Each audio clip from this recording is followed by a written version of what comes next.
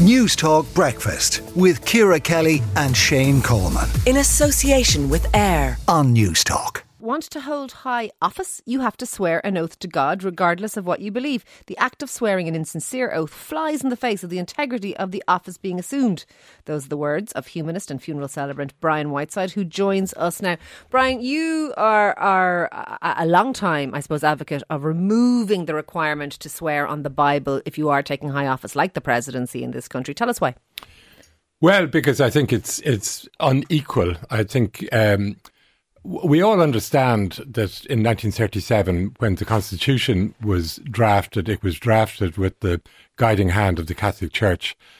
But over the last 50 years, there's been what we might call a quiet revolution going on, and little by little, lots of things have changed. And I suppose the main tipping point was 2015 with the same-sex referendum, which was just a resounding success for the people of Ireland, and you might call it a slap in the face for the Catholic Church. But some things just haven't moved on, and I think it's absolutely wrong. And despite constant prompting with the government over the last 20 years, they just haven't addressed this.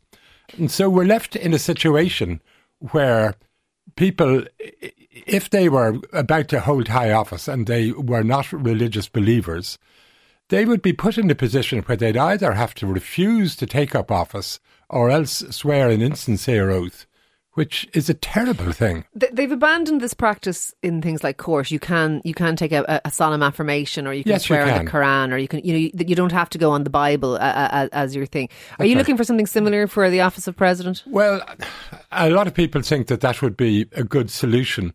But I think it'd be much better if it was even-handed and just one for all. And I don't see why it needs to be a religious oath. I don't think you should have to do anything like that in order to fulfil an office in the way that it should be fulfilled. I think somebody going for a high office like that, if they were to take, just to make a solemn and sincere undertaking to fulfil the office, I think that should be sufficient. And what about people who say that Ireland is still largely a Christian or a Catholic country? And I think the last census, we were 76% of people self-declared themselves to be Roman Catholic. So it is still 3/4 of the population. It's the vast majority. Is it not fair enough that the offices of the state would to some extent reflect that? Well, what about the other 24%? And I think that we have become, in many ways, a secular society. In so many ways, if you look at the way young people are getting married, or any people getting married, about half marriages now are either civil or secular. I think a lot of people tick just over half. We reported it quite recently. Yeah, I think a lot of people still tick the Catholic box.